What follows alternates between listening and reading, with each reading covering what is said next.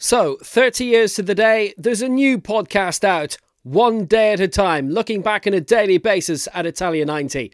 Well, we can compete with that. Introducing our own spectacular new podcast, looking back twice daily at Italia 1934.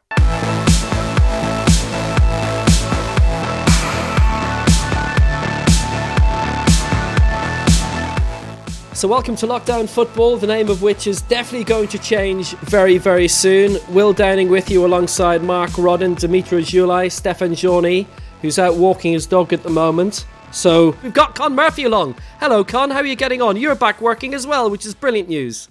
Yeah, 2 Portuguese games last week and 2 more to come this week. The Primeira Liga is back and it's kind of back with a bit of a bang in some respects. When you look at the race for the title between Benfica and Porto, couldn't be closer. 9 games to go.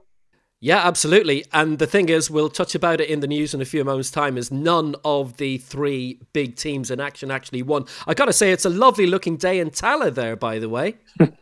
Beautiful. Yeah, that's my wallpaper behind me, by the way. Tala Stadium. It looks great. Not full, but it does look great. Oh, it'd be great to see it full when those days do come back. I don't know how far away that's going to be, but I know at least the teams here in Ireland are back training today as a group for the first time, which is great to see. There has to be a concern about the future of some clubs. Obviously, quite a few have now let all their staff go, playing staff and non-playing staff. And obviously, a lot of games for a few months are going to be played without any match day revenue. And there's a lot of clubs that are close to the line, even, in normal circumstances. My personal opinion is that I don't think we can come through this without some sort of government subvention. This is a business. I know everybody who follows a football team follow them for the love of it. But essentially, this is an industry in Ireland that needs support. They're just totally unique circumstances. And as you say, Will, some clubs have had to lay everybody off. Other clubs have been managing to pay the staff in full, or in the case, for example, of Shamrock Rovers, the players actually went to the board and basically said that they'd be happy to take a 25% pay cut in the circumstances just to ride the storm, more or less. But I do think there's going to, people are looking at the FAI and asking questions of what they can do. I think the FAI, they're in consultation with the clubs throughout, but I do think eventually there's going to have to be some sort of government support just for this season. This is a unique year that we're in. Everybody knows that. And it's just so important that the league survives and prospers. And I think the only way it can do is with some sort of government support. And it's been an awkward time for the FAI anyway for the past couple of years. And then something like this comes along where even if you've been wonderfully organised and everything's gone swimmingly, this is the biggest crisis that's hit world sport in 100 years, or, well, at least 70. Yeah. Again, just taking the example of Shamrock Rovers, before the season, they had a record season ticket sales, which was, a great start to the season financially for the club, and it was money in the bank. The question has to be asked, for the people who bought those season tickets, are they due some sort of a refund? Can they, if they can't obviously attend the matches between now and the end of the season, do they expect a full refund? Or in some cases, given that they're supporters of the club, will they kind of write it off and say, look, we're not going to put the club under pressure by asking for a refund on our season ticket? But you could argue, as consumers, they probably are entitled to some sort of a refund, given that they're not going to be able to attend the matches. So even things like that for the clubs is a huge concern, because obviously Rovers would have banked on that money in the bank, if you like, for ongoing costs.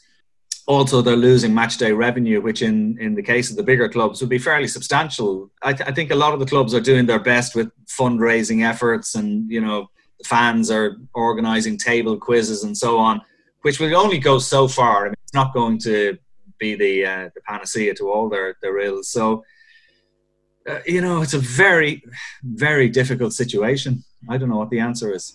We regularly see Rovers in Europe. That's another bit of potential revenue for a few rounds at the very least. And right now we don't know when next season's Champions League is going to kick off. We don't know when this season's is going to finish at the moment. Or even where it's going to be played. I mean, there have been rumours over the weekend that Lisbon is going to host the Champions League final now. In the current situation, the Europa League and Champions League could be going to Lisbon. In terms of the European situation, Will, again, it's a difficulty for the clubs. I know in Ireland they have this 4-game round-robin tournament for clubs who are involved in Europe. But even in terms of the gate receipts from those games, which are now going to be, non-existent, the money from UEFA, there's question marks about whether it's going to be the full amount that the clubs will again have based their financial projections on. Will they get the full amount? I think there's still a slight question mark about that. So even Europe, which is supposed to be this wonderful money tree especially for the smaller leagues, it's in doubt. And again, for the clubs trying to plan, huge difficulty. Obviously, we know you've been watching quite a bit of Portuguese football for professional reasons in the past week. Have you been watching anything else? I have to be absolutely honest. I haven't, only because I can't access one or two of the channels. I don't have them all at home, and I can't go to the pub to watch them. So I have to hold my hands up and say I haven't seen your Polish games, which seem to be going down really well. I'm going by social media. The response has been very, very positive. Yeah, but that's only because you don't know the Polish swear words. Actually, that came up in the Portuguese the other night as well. I got a tweet during one of the games because obviously with no crowd noise, well, certainly at the first game I was doing for Famalicão, there was no crowd noise at all. And apparently the language is quite choice from the players and very audible as well. So I think that's maybe going to be a bit... I wonder if it's going to be an issue in the Premier League when it comes back as well, because players, they're just used to swearing and spitting and doing stuff that they're not supposed to be doing at the moment. But I think we're going to see plenty of it. It's the thing, though, as a broadcaster, if there's a mic nearby, or, in my case, children, don't you find that there's just an automatic filter that switches in? Maybe it's years of experience and the fact that we're actually being paid not to talk ourselves into trouble. But it's the same thing in Polish. Like, I was told a couple of days afterwards, you do realise there was an immense amount of horrible Polish swearing in your games. I said, no. Thanks for telling me now. Yeah, well, I found out at half-time in the Portuguese game that there was an awful lot of it as well. And I mean, actually, I did say, if you're hearing any language that might be a bit on the fruity side, apologies, but that's the nature of it at the moment. To be honest with you, I don't think too many people are too upset by language in this day and age. I know. I think you have to apologise, even if the swearing is in a different language, because I remember Children's BBC got into massive trouble. They used to have a kind of a Beatles About type show, a prank show. And this was about 15 or 20 years ago. There was a Greek woman, or a London Greek Cypriot woman, who had been pranked and who had a wild reaction. Said loads of stuff in Greek, which went out on air, because the producers didn't know any different. And it turned out there was a massive amount of swearing in Greek in a children's programme, and Children's BBC got into a bit of trouble for that. So it's probably best to apologise just in case. Some people will sometimes ask us, why do you have to apologise? But of course, broadcasting rules are different in different places, so you have to be quite careful. In terms of me, obviously for professional reasons, I'm now watching Polish football, which means a lot of homework. But thank you very much, Legia Warsaw, for scoring 3 goals against Wisła Krakow yesterday, because I've had 3-1-0 so far and lots of disallowed goals. Been following a couple of our previous guests as well. I noticed that Marcus Pum, since we interviewed him, hasn't started a game for Flora Tallinn, but they're top now. Levadia lost midweek and they won their big derby away at Nomakalju yesterday. And our old friend Ayat Suvari was hosting that on Estonian TV, so nice to see that. And in terms of the women's Bundesliga in Germany, the Frauen Bundesliga, 3 Irish players there. They're all in the one relegation fight. But Diane Caldwell's SC Sand won at the weekend at MSV Duisburg, the club of Claire O'Riordan. Duisburg are now 10 of the 12, and Cologne, for whom Amber Barrett is suspended at the moment, they're in the relegation zone, but they did win. They beat Essen, so they have a chance of staying up. That's the women's Bundesliga. Honved won the Hungarian Cup with fans in the stadium. They were 2-1 winners over first-time finalist Meszkowezd. Poland is set to open their doors soon, and La Liga returns this Thursday night. We've heard Monday night of the death of former Ireland international Tony Dunn, a League Cup and European Cup winner with Manchester United, the latter famously over Benfica at Wembley in 1968. He played 33 times for Ireland and was 78 years old at the time of his passing. We'll do much more on him in a later edition. And Michel Prudhomme is stepping down as Standard Liège coach to concentrate on being club vice president. Former Aston Villa boss Remy Gard is set to be his replacement. Dimitro, what have you been watching this week then? First of all, I'm very glad the Portuguese League is back. I've always loved it ever since I started commentating on it back in 2005. So for me, it's more than three big clubs. So I tried to watch all those smaller teams, and there were some really good games like Portimonense, who are in the relegation battle, beat Gil Vicente in the very first game after the league returned. Then Marítimo were outplaying Vitória Setúbal and still considered a late equaliser. And there was a game, Santa Clara Braga, which gave you an answer to a question you might ask when you watch Braga attack. And they're a beautiful side to watch. And you would want to ask, why aren't they competing for the title alongside Porto Benfica? In the very same game they give you an answer. They lost 3-2, even though they were 1-0 up and 2-0 up. Francisco Trincao, who was signed by Barcelona, was good. The whole team played brilliantly. And then something clicks, something changes, and they conceded those goals. They were down to 10 as well, and they conceded the third goal in the injury time. Mark, what have you been watching this week? Yeah, well, we'll be talking about Portuguese football later, I guess. But saw a fair bit of the Bundesliga too. Couple of nice talking points, I think. We'll leave Bayern to one side. You talk about Robert Lewandowski. Can he beat the 40-goal record of Gerd Müller for one season? Well, he's suspended next week, along with Thomas Müller. So we'll all be watching the bottom team, Paderborn, and their Albanian player, Klaus Jazula, because he has a chance to break a Bundesliga record for most yellow cards. He picked up his 16th in just 26 games at the weekend, so one more in the last few games. He'll break a record. And I watched Union Berlin against Schalke. Schalke in terrible form under David Wagner, and Union not quite safe, but interestingly 1-1 draw, and they were not quite roared on, but there were a few noisy supporters, socially distanced rather, in the forest just outside the ground. There were apparently about 30, but you could hear them loud and clear on the TV broadcast. So fans may be coming back a little bit, and even though they're not supposed to. It actually happened in Estonia as well, because their lockdown is almost shut now, but Nomakaliu's ground on the edge of Tallinn is again in a park, so there were quite a lot of fans. We couldn't see them in shot, but maybe 100 or 200 playing drums and stuff, and you could hear them the whole time. It was a bit like the atmosphere of Benfica over the Tannoy last week, which I'll ask you about later, Con. Stefan, how are you getting on? What have you been watching this week? And you've had your time walking the dog. Hope he's well. Yeah, absolutely will. And I was watching the French League. Oh, sorry, they're not back. I forgot about that. Oh, well, sorry. But of course, that is one of the tales of the week, because there's been a really bad reaction to everyone else pretty much kicking off. And it's only France, Belgium, the Netherlands and Scotland and Cyprus, as I've learned in the past couple of days, who've called a halt to their leagues. The row rumbles on. Yeah, on a more serious note, I watched a bit of Bundesliga. Not entirely the game, but I watched Bayern Munich against Bayer Leverkusen, and again Munich, when they have to go through another game, they're quite impressive with the new manager, and so it's again they bet you comfortably Bayer Leverkusen, and I watched a little bit of Leipzig against Paderborn, 1-1, and it's really disappointing again for the German league that you hope as one club at least will be a serious title contender.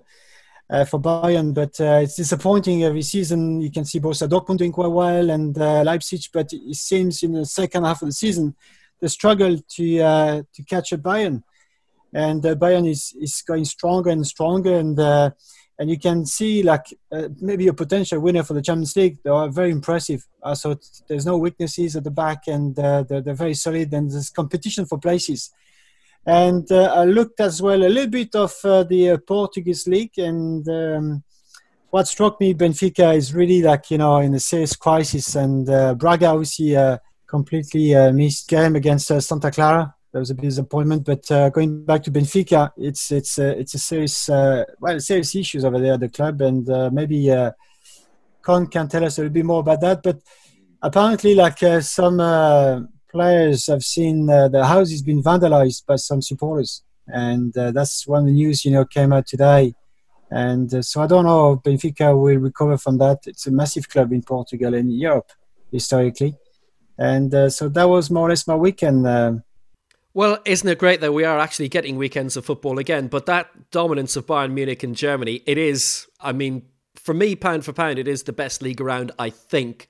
But it's just a shame it's going to be 8 in a row for Bayern, absolutely unprecedented. And, it's almost like killing the golden goose. It's like we've had a discussion about this before, that American sporting ambassadors have had a look at the European leagues and said, well, we wouldn't stand for this. I know you've had the Patriots, obviously, who've dominated a lot over the last 15 years, but even they haven't won 8 in a row, and the Patriots are a bit of an outlier in terms of American sport. We now have a situation where basically France, Italy, Germany, we've had the same champion for multiple years in a row, bar that Monaco blip in France.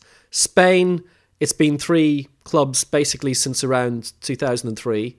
Scotland, 2 clubs since 1986, when Hearts fell over on the last day. Thankfully, England's still competitive, and hopefully will be for a long time. Yeah, especially this season, they're very competitive. You can see that in Premier League. Yeah, I think, this discussion we had, a couple of weeks ago, and I believe that it's not necessarily like, Bayern or PSG or Real. It's more or less, the other clubs. What are they doing basically to compete and to be a serious contender? I know money, is a huge aspect of the game, but it's not everything. And unfortunately, I was hoping a little bit more from Dortmund this season, especially from Leipzig. They can't, really compete with Bayern, and I don't know exactly what's, the issue for those clubs. I know Leipzig is a kind of a newcomer into the Bundesliga. They might need a little bit more time, but it's amazing that Bayern, can dominate, the Bundesliga that much for the last, 8 or 20, 30 years, like you name it, and they've been there all the time, and they have the ability to sign players who can fit completely the club and the ethos of the club and the culture of the club. The worry is as well, Dortmund missed their chances the last couple of years. Leipzig are going to lose Timo Werner. Bayer Leverkusen actually, strangely, we're missing Kai Havertz against Bayern Munich. He's got 9 goals in, I think, 12 games since the turn of the year, since going into more central attacking role, a few assists as well. He missed out with supposedly a minor injury, and the talk is that maybe he could be on his way to Bayern in the summer as well. So if they get someone like him to add to their already really strong squad, then whatever about the Champions League, it's certainly going to be hard to see past Bayern for the Bundesliga next season as well. Yeah, it's been quite a full weekend for me as well, because obviously the Polish League, something I only worked on briefly maybe 6 or 7 years ago, so working on everything from scratch. By the way, the next edition of this, it's not going to do with football. It'll be a little bonus edition, because a commentary colleague of ours has written a new book on a well-known prominent international athlete. The interview was done on Saturday morning, so long as nothing happens between then and when it's due to go out on Wednesday, we're going to have a 30-minute interview about the new French language biography on Conor McGregor. I'm really looking forward to it, and hopefully Conor does nothing in the next... Oh, well, may as well throw it in the bin then. So, Con, Portugal's back. I mean, it's great news for everybody. And the thing which I suppose struck me, I've watched the 3 games on TV. They're live on Free Sports, live on Premier Sports, available on so many platforms. So great that the Benfica DJ decided to play out some crowd noise over the tannoy, which made it sound a little bit more natural, I think, on the other night. He played he was actually the best Benfica player on the night. There's no doubt about it. He did a brilliant job. I mean, first of all, the setup of the stadium at the Estadio de Luz was quite good. I mean, obviously it's a massive stadium, almost 60,000 seater, empty, but they had scarves on these sort of cardboard cutouts over each seat. So although it wasn't human beings in the stadium, it gave an impression of it wasn't just an empty seat background.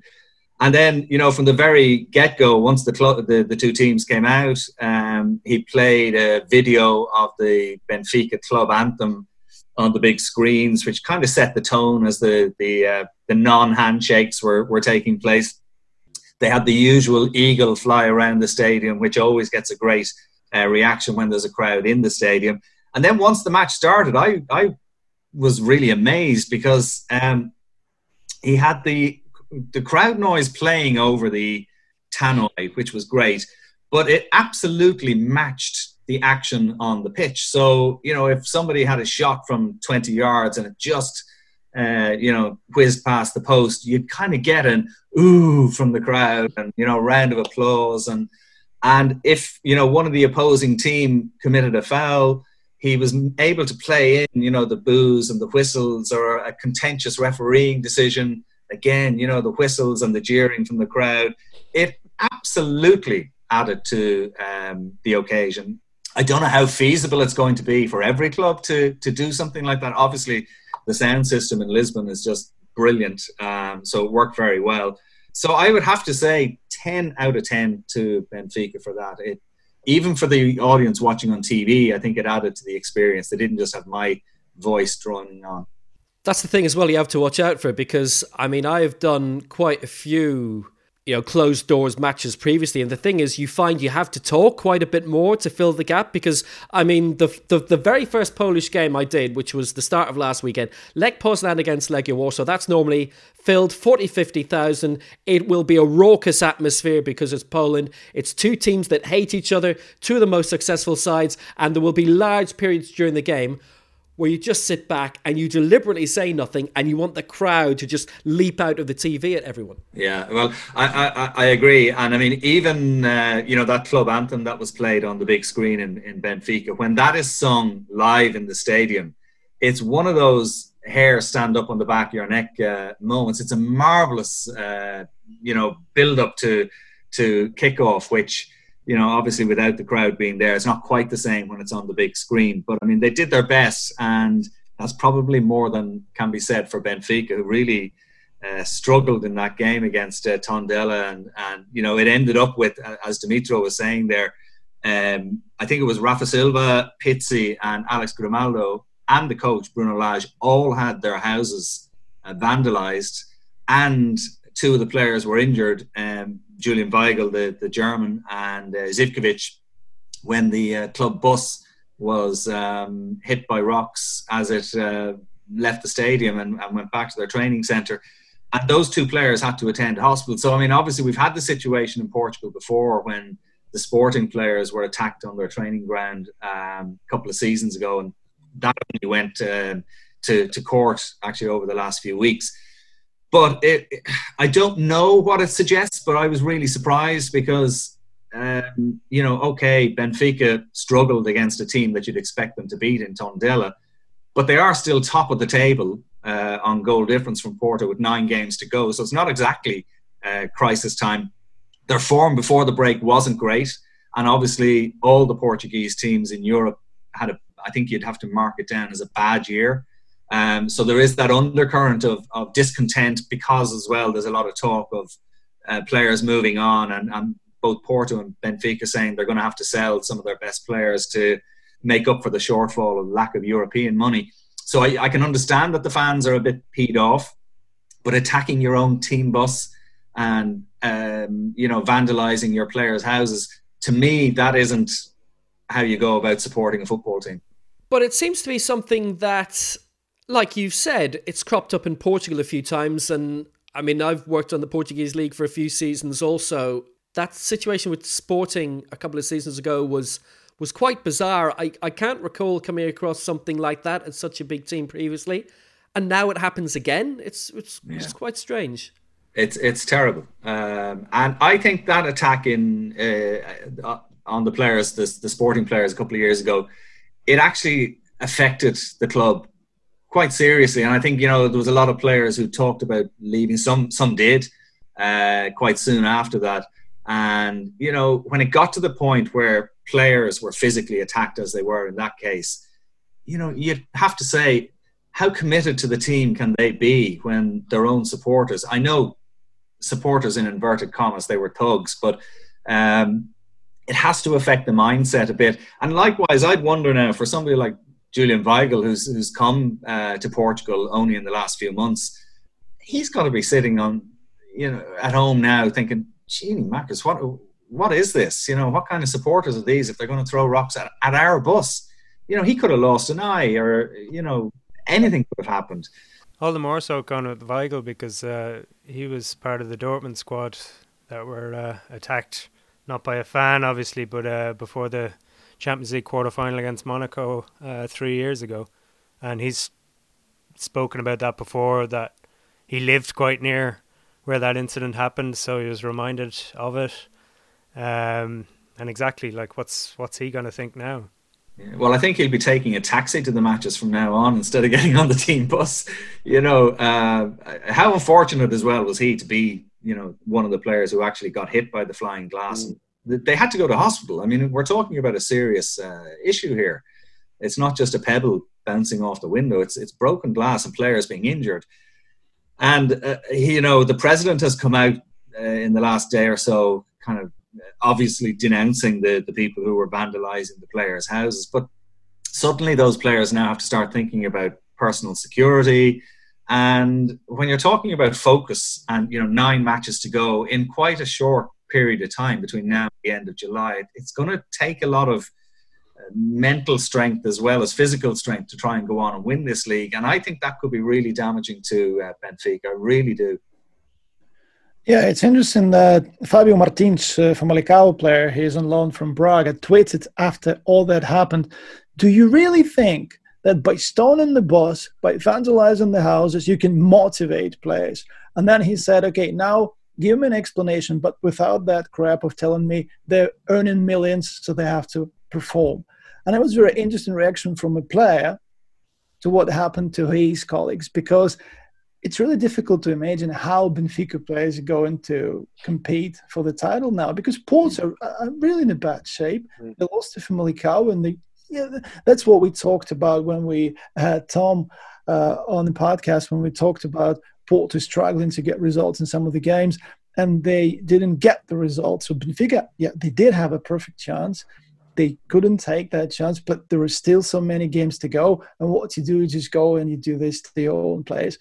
That's hard to understand, but sometimes that happens in Portugal, in other countries as well, especially in Brazil, for example, but it's not what you would want to see, of course, especially now for Benfica.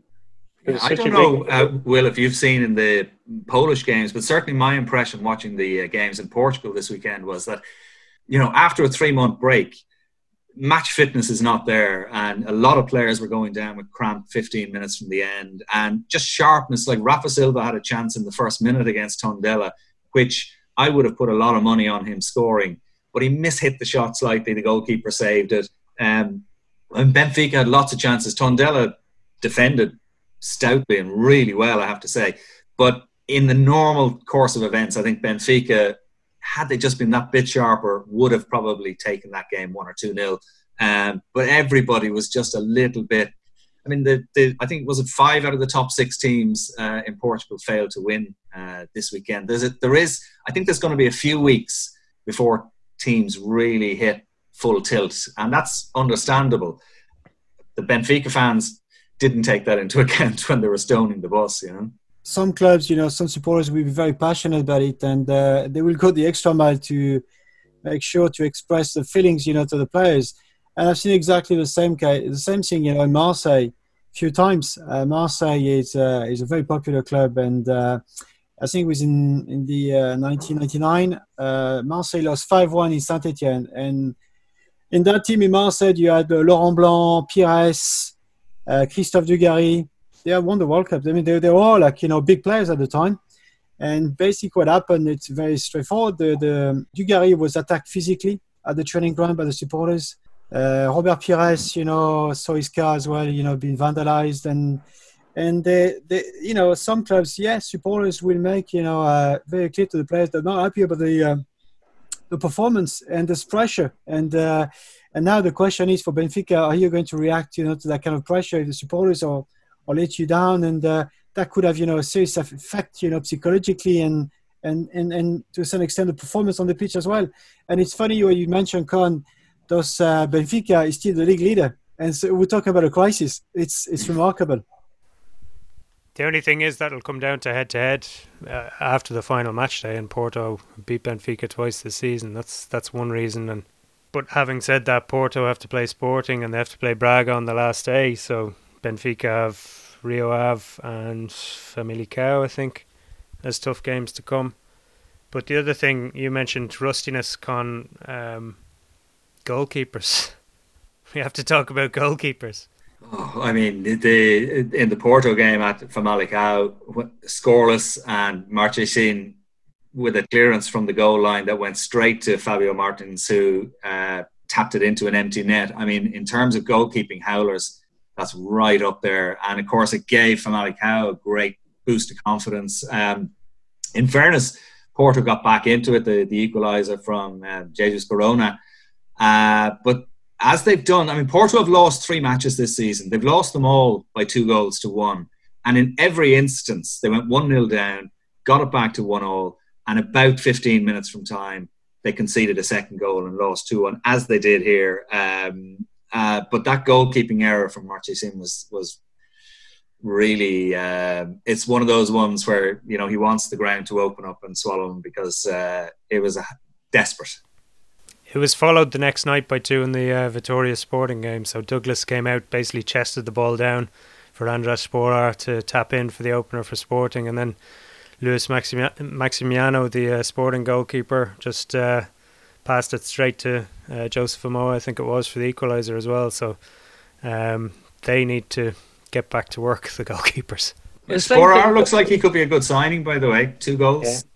Yeah, very good. His second goal was really well taken. So I think Celtic were in for him as well in January, and he's replacing a player, as much as Sporting have struggled over the last couple of years, in Bastos, that was superb in terms of his output in Portugal. I think it was 93 goals in 130 games or so. I think he's got 4 and 8 now in the league. Looks really good. And Sporting in general look good, because they're playing a different style under the new coach Ruben Amorim, and he gave 2 players a debut, Mateus Nunes and Eduardo Quaresma. Apparently Quaresma is being very closely watched already. 18 or something. Yeah, 18, first game, Portuguese under 19. I love hearing that. Guys who haven't played a senior game, but they're wanted by everyone already. He had some tough moments. He was up against a good winger, but looked really solid. Good, tall defender, good on the ball, and yet another promising player coming through in Portugal. In terms of goalkeeping errors, I mean, I had one in the very first game I did, which was Lech Poznan, Legia Warsaw the weekend before last. Mickey van der Hart, who played in the Eredivisie for a few seasons, and I know a few of you know him because he played for Pek Zwolle, and also, great name, there will be a few Mickey Hart lines come out sometime soon. But he managed, early on, he's the Lech Poznan goalkeeper now this season, managed to punch the ball out in a clearance off the back of his central defender, and then Tom Pijkaart tapped it in for the only goal in the game after 15 minutes. It looked to me in that game, certainly with Lech and Legia being elite teams, if you like, in the Ekstraklasa, that they were up for it. There was no problem with commitment. There was no real problem with fitness. But then when you do a few sides like, we'll say, Cracovia, who were third but who've now lost 6 in a row, that they haven't really been in it. And Wisła Krakow seemed to raise their game a bit to play against Legia yesterday and scored, and had another one ruled out late on, but then just sort of faded away in the last 20 minutes. So it seems to me the best sides in Poland, from the evidence I've seen so far in a couple of weekends, are on it. But in Portugal, maybe they just need another game or two, certainly the big sides. And also another strange statistic in Germany is that, wasn't it for the first 3 weekends out of a total of something like 24 games, there were only 5 home winners? So I don't know if that's going to happen in Portugal. And obviously there are 9 weeks to go, 9 match days to go, and it's dead level between the top 2 and the only 2 who can now win it. It's going to be a great race, I think, for the title between the two of them. As Mark was saying, there's some big games still for both of them to play. But even games against the teams like you'd expect, for example, Benfica against Tondela, if you looked at the bookmakers' odds before that game, it was a no-brainer. It was a question of how much Benfica were going to win by. But Tondela are just 6 points above the relegation zone. It's going to be tight enough down at the bottom, I think. And every team is going to be playing, scrapping for points at the bottom, defending with everything they've got. And I mean, we saw Portimonense winning against Gil Vicente.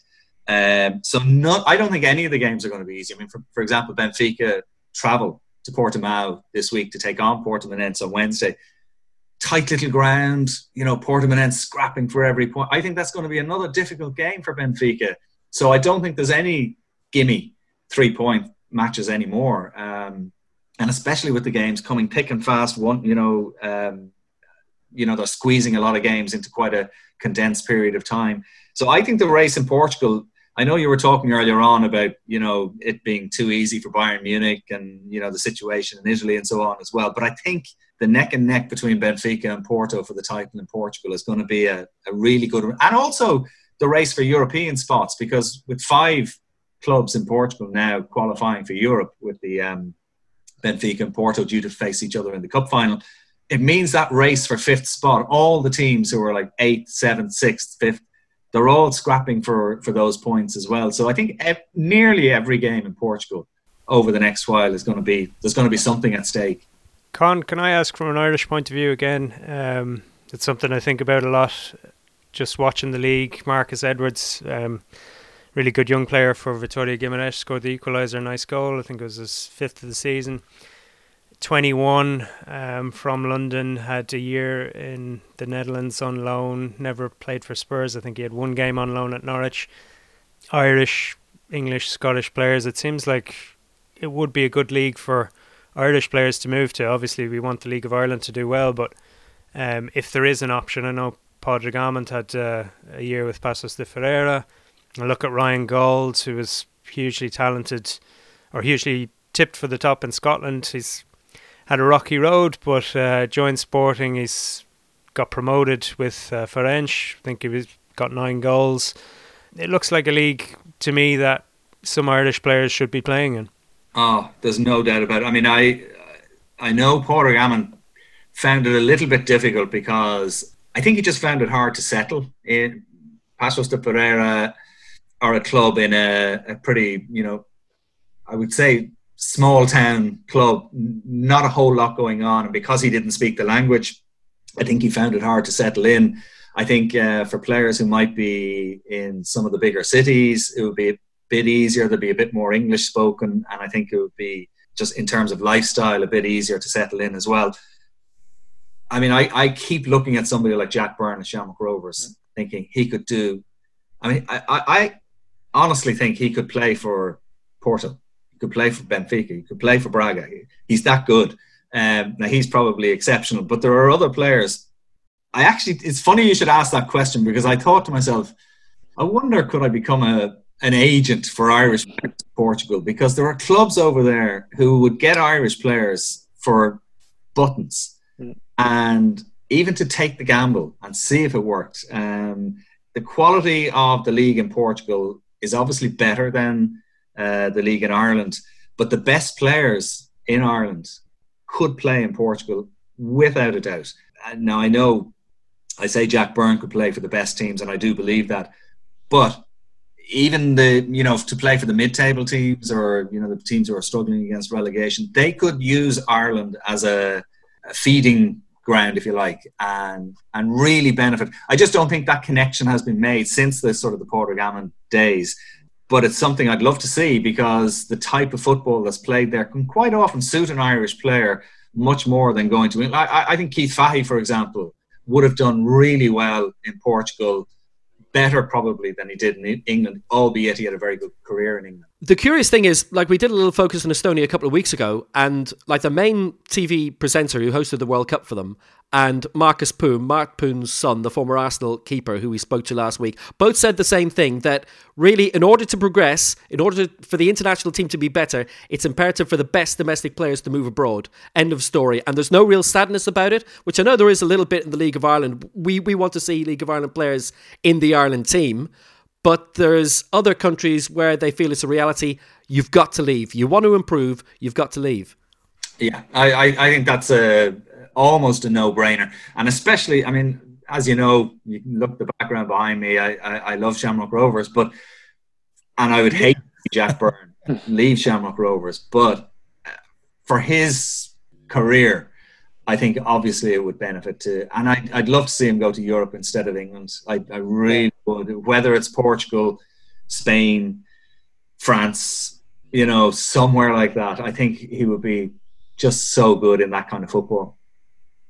Well, look, Con, I think, Mark made a very good point as well. Just bouncing back about, going to abroad. Like, we know, like, I mean, I've met Pat Dolan with Mark basically, last year.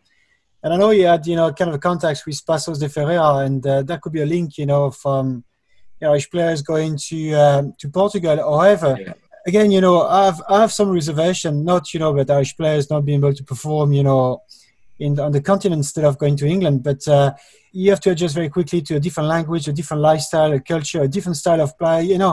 It's extremely, difficult. If you're isolated on your own, it's very, very challenging, especially if you're on your own. But the thing is, I've got in parallel as well, Ryan Gold is a Scottish player who left Dundee United very, very early, going to Sporting Club Portugal. I mean, I've done, a few games. I covered a few games for Dundee, and I mean, he was a good player, but, to move from Dundee to Sporting Club Portugal also was a big jump for such a young player. And it just proved the point that, he never really made it. And he was on loan to Vitória Setúbal, Aves, and Farense, and ended up, signing for Farense last season. I think there's a big jump still, like, for Irish players or Scottish players, to go to a top club in Portugal. And I think Ryan Gold epitomized perfectly the situation of a young kid, presumably talented, but cannot make it, to Sporting Club Portugal, one of the top clubs in that league. To be fair to him, though, the conditions when he joined were terrible. Like, Sporting have been a mess for years, so it's a difficult club to come into. And I think he was very young. I'm thinking more like Con, the age Jack Byrne is, that kind of player who's had a bit of experience. You think back, there are a few links. Dominic Foley had a year in Portugal with Braga. Alan Mann was at Sporting as well. Phil Babb was part of the last Sporting team to win the title back in 2002. It just seems to me the risk and the challenge is there, but the rewards, the experience that you get playing in these big grounds, and who knows who'll spot you.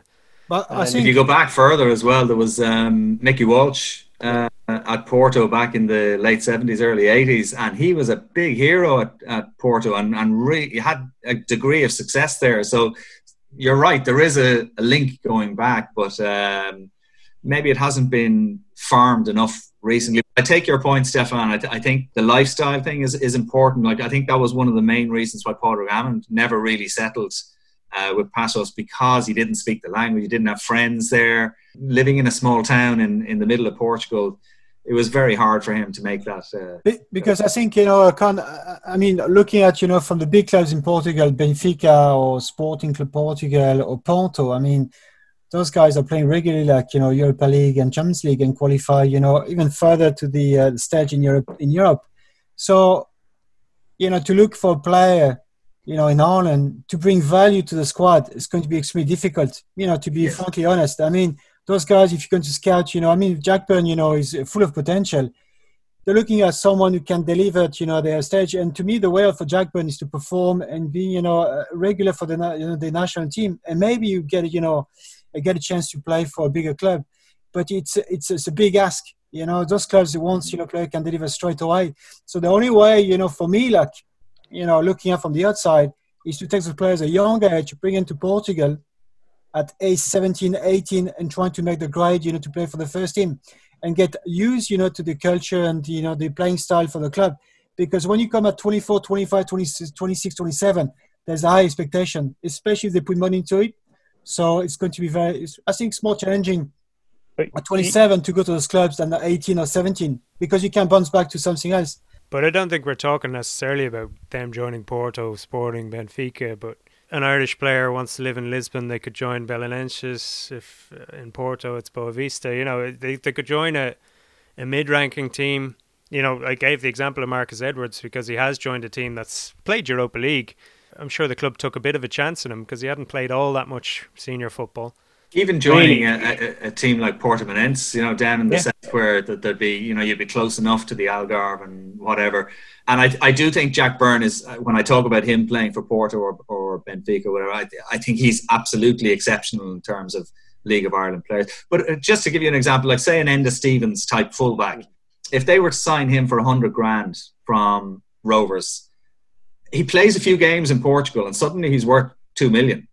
So in terms of an investment for these clubs, I think it could be very financially beneficial for them, whether, you know, the player turns out to be a star player for them or not. I do think having gained game time in the Primeira Liga, they suddenly become worth more money. So I think it's worth taking a chance for some of the Portuguese teams for sure. It's never too late to set up a football agency, Con. Maybe let's talk after this, Stefan. Yeah? But in terms of career changes, I mean, obviously we all knew you as a TV presenter and a radio presenter, Sunday Sport for many years, and the League of Ireland coverage on RTE for a long time. So have you found the switch into commentary, which is a definite sort of turn right or left? Yeah, I don't know. What is it, left or right? I'm not sure. Whatever the good turn is, it's that. Well, I agree, because I have to say I've loved it. Absolutely loved it. And it's one of these ones where when I left RTE, I was at an age where I thought, if I don't leave now, I'm going to stay here for the rest of my working life. And it was around the time when Colin Murray, who you'd all be familiar with, sadly died, and my pal Tony O'Donoghue was diagnosed with cancer at the time. And it just got me thinking. I said, do I want to do this for the rest of my life, or do I want to just take a chance and try something else? And I decided to take the chance. A bit of a gamble in the middle of the first recession, but it's been thoroughly enjoyable. And had I stayed in RTE, I don't think I would have ever done commentary, because I was just seen as a presenter, and you know, that was my role. But I've loved it. Absolutely loved it. And I did go back to RTE for the Olympics in Rio, and I did some commentary for them then, and a couple of European athletics championships as well, which again I would never have done had I stayed there. So yeah, it's a great buzz, isn't it? Absolutely is. How are you finding this weird hinterland of cult European football that we're all in now? Yeah, I love it. I absolutely love it. And do you know something?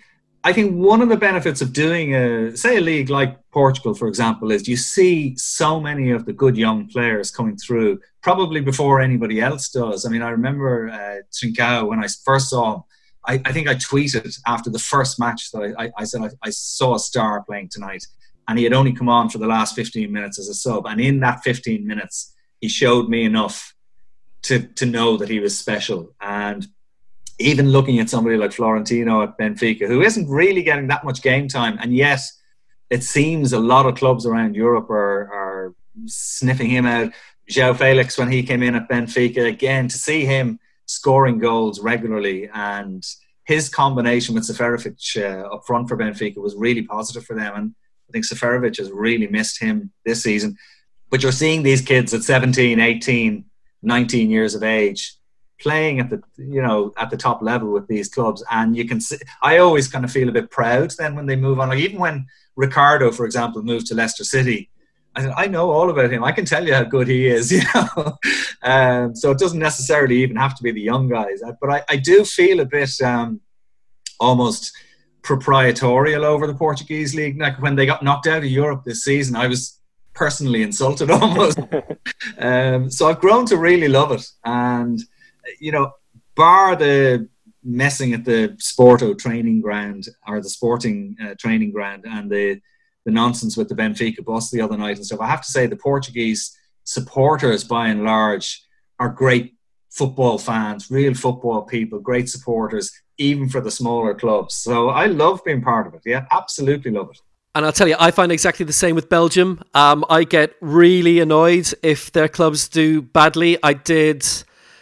Who was it? Was it Club Brugge when they were hammered by Atletico Madrid? And it's just like, I mean, and you're watching a great performance, or like this season, Genk against Salzburg, and you're watching history with Erling Haaland, and it's a night that everybody's going to remember for years. It's like I worked on Marcus Rashford's very first game for Manchester United against Northland, and he scores a hat-trick in that, and you think, well, this is a night of history, this is brilliant. But then I'm seeing Genk, a side who I would like to see do well for professional and personal reasons, get absolutely tonked. But I mean, it's quite a story.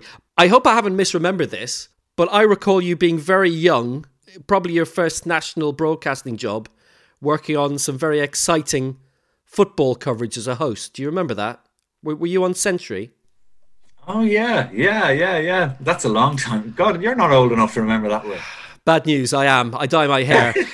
Because Century used to take, I think it was the first station in Ireland to take the Saturday afternoon, English, it wasn't even Premier League back then, English football commentaries direct from Capital Gold, like Jonathan Pearce, Steve Wilson, Bobby Moore, Frank McClintock. And it was on FM. It was in the clear. Oh, that was magnificent. I loved listening to that every Saturday. If there wasn't a game on TV, I'd stick that on. It was dream stuff. That station and that programme in particular was interesting because at the time RTE on a Saturday afternoon used to have Val Joyce on doing airs and races where he'd play a few tunes, and Val had a very laid back sort of style. And suddenly we kicked in Jonathan Pearce, coming live from Stamford Bridge, and it did shake a few feathers in RTE, and actually Val Joyce got moved on pretty soon after that. Don't think he ever forgave me, actually.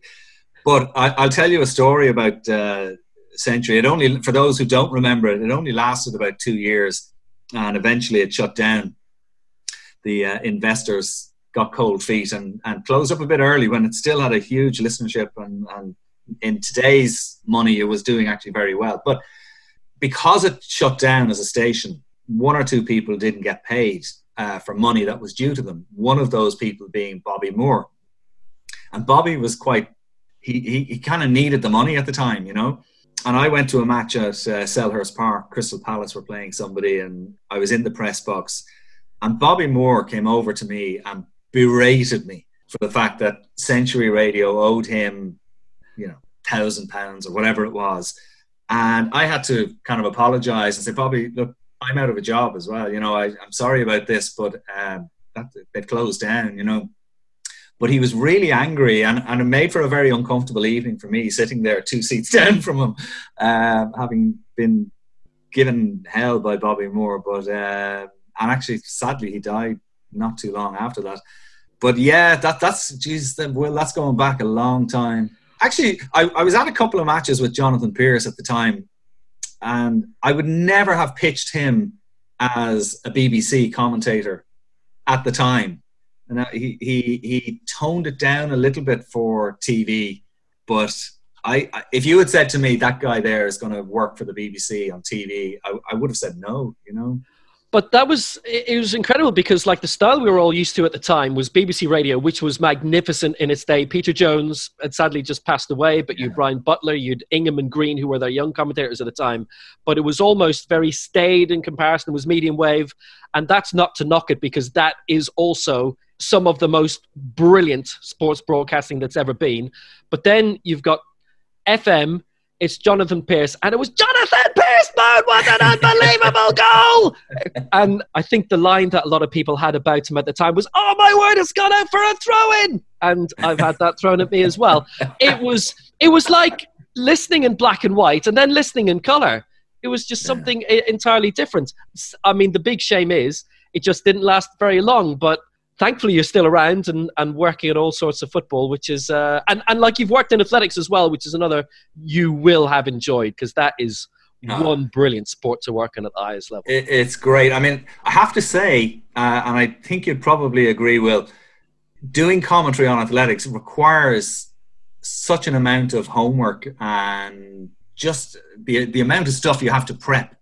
At least in a football match, there's going to be you can prep for 25 players on each team or whatever. In a track and field event, you could be prepping for maybe, I don't know, would it be 200 athletes that you need to have your information on? There's a huge amount of work involved, but I have to say I thoroughly enjoyed it.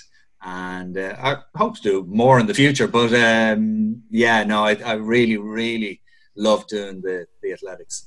Yeah, and the atmosphere around athletics, I find, and the access itself is quite brilliant. And we normally, sometimes when we bring a guest on, sorry to throw this at you, commentary heroes, is there anybody you really would have idolised, and even presenters, when you were growing up or even now?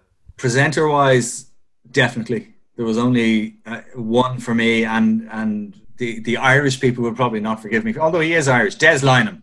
I always thought Des Lynam, for me as a presenter, was just calmness personified. He had a sense of humour, he had a good voice, he asked the right questions. I thought he was head and shoulders above everybody else.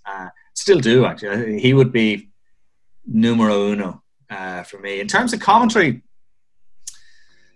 there isn't necessarily one who quite stands out the same way, although Barry Davis I always enjoyed. George Hamilton. George is synonymous with so many great moments in Irish sport, and actually having worked with him in Rio, the way he manages to rise to the occasion, when it's a Thomas Barr coming down, charging down the home straight looking for a medal. I think a lot of people would say George, is the voice that they associate with so many great moments down through the years. So it definitely, I was proud to work with George. And in the UK, I would say probably Barry Davis. I have a question for you, Con. How do you get on with the Shamrock Rovers Facebook interviews? During the lockdown, the club have been trying to keep social media going, and they've had various interviews with players and so on. I've been interviewing past players about their the best players that they played with 1 to 11 from various generations, and this week it was John Cody, who was part of the 4 in a row Rovers team in the 80s, which were the best League of Ireland team I ever saw by a country mile. So it's been enjoyable. We do it on the Zoom, so I haven't seen any of them face to face, but thank God for Zoom is all I can say. Because it's been a labour of love. I've really enjoyed talking to all these guys. I have all their phone numbers now, which is great as well. So I think for all the clubs here, they've been doing their best to keep in contact with their support, because it's very easy, I think, during a 3-month break like this for things to drop off and people to almost forget. So to keep people engaged and keep them, in contact with the club has been really important. So Rovers have been doing their best. I know Shelbourne have been working hard with that as well. Some of the other clubs, Cork. Rovers had a table quiz one night, and it was brilliantly organised by I think actually it was one of the Cork City fans who set it up. But it was all on Zoom, and they had interviews with various players, and everybody was involved. And it was done as a fundraising effort, and they made, I think, €3,000 or €4,000 on the night.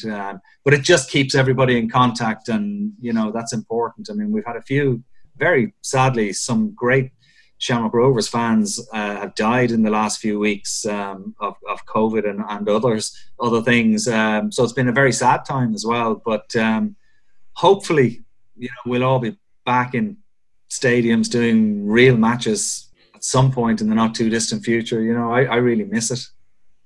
And seemingly, Shamrock Rovers, one of the most progressive clubs for the last few years in Ireland. Being an outsider, it seems like they're really pushing for the media side of the club, and having Shamrock Rovers TV is something they want to reach out, more or less to all the fans in Ireland. And there's a plan behind the scene as well, or what's the situation with Shamrock Rovers TV? I don't know, Stefan. I don't know what the story is there. I do know that everything that's done at the moment is done voluntarily. There's no nobody's been paid. So all the people who both on the technical side and on the any other side, presentation or whatever, it's all voluntary. Again, I just think it's a way of getting the club's message out there, and I think it's something that every club should be striving to do. I think Rovers probably dare I say, do it a bit better than some other clubs. But I would say that, wouldn't I? But I do think it's important. I really do that the clubs try and utilise that as much as possible. Just one other thing as well, because you obviously worked on podcasts for a couple of years, the greatest league in the world, which sadly at the moment, the podcast is not with us right now. No, we were relegated. Yeah, I worked with Conan Byrne, and I think our USP was the fact that he was still playing in the league at the time. But it was basically the FAI who were funding the thing and paying for the studio and all that kind of stuff. And when the upheaval happened, the FAI started looking at all their costs, and that was one that fell by the wayside, unfortunately. We are looking at maybe bringing it back independently. This season now might be a bit of a write-off, so it could be next season. But I have to say, I don't know if any of you have worked with Conan before. He's an absolute gem of a guy to work with. So knowledgeable. The amount of homework, talking about homework that we do for matches and stuff, the amount of homework he did coming in terms of knowing his stats on all the players and stuff was a real eye-opener for me. And when eventually his career as a player finishes, I hope he goes into coaching, because he'll be a great coach. He is a school teacher by day, and just has a great empathy with people, and his knowledge of the game is second to none. So it was a joy working with him. I know you guys all love each other, but I loved working with him as well, I have to say. And hopefully I'll be back. Hopefully we'll be challenging you in the podcast charts again in the not too distant future. What, down in National League Division 5? Come on. Oh no, you listen, your Premier League, your Premiership, no doubt about it. Con, thank you very much. We love you too. And actually, it would be really nice for that to come back. It was a really good listen. So yeah, well, thanks. Take care, and obrigado. I was going to say de nada, but that's not Portuguese. I need help with that. It's the Iberian Peninsula, at least. Cheers, guys. So just to say as well, by the way, recording's been delayed a little bit this time around because an old radio colleague of mine, Jordan McCarthy, is doing a podcast called Leeside Lives. Generally, they're about 30 minutes long, and because my mother's from Cork and I've worked in radio in Cork before, he penciled me in as a guest, so that's fine. As I say, the duration of his podcast is usually 30 minutes. Not with me. Your phone's going to be full if you download that edition, so sorry everyone. Why always me? Oh, that reminds me, Stefan, what's Balotelli up to today?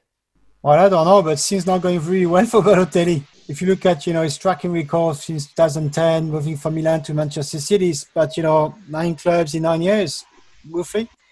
Going from Man City to Milan, Liverpool, going back to Milan on loan, and going to Nice, Marseille, and Brescia, his hometown, basically. And things are not going well at all in Brescia. He missed a few training sessions at home, basically, via Zoom, which is, training, colleagues, and unfortunately it seems there will be kind of a divorce between Brescia and Massimo Cellino, the owner and president of the club, who more or less clear that Balotelli is not part of the plan of Brescia, and speculation goes that he's looking at to move to Brazil and to play for a club in Brazil. I don't know exactly the club, but again, Mario Balotelli, a very talented player, but never fulfills potential, especially with his attitude, on and off the pitch. Probably one of the nightmares a manager could have in the dressing rooms. Balotelli, definitely difficult to control. Ever decreasing circles. It's just a pity that the current Brescia owner doesn't still own Leeds, Dimitri, because would you be interested in seeing him teamed up with their current boss? No. Thank you very much, and good night, everybody.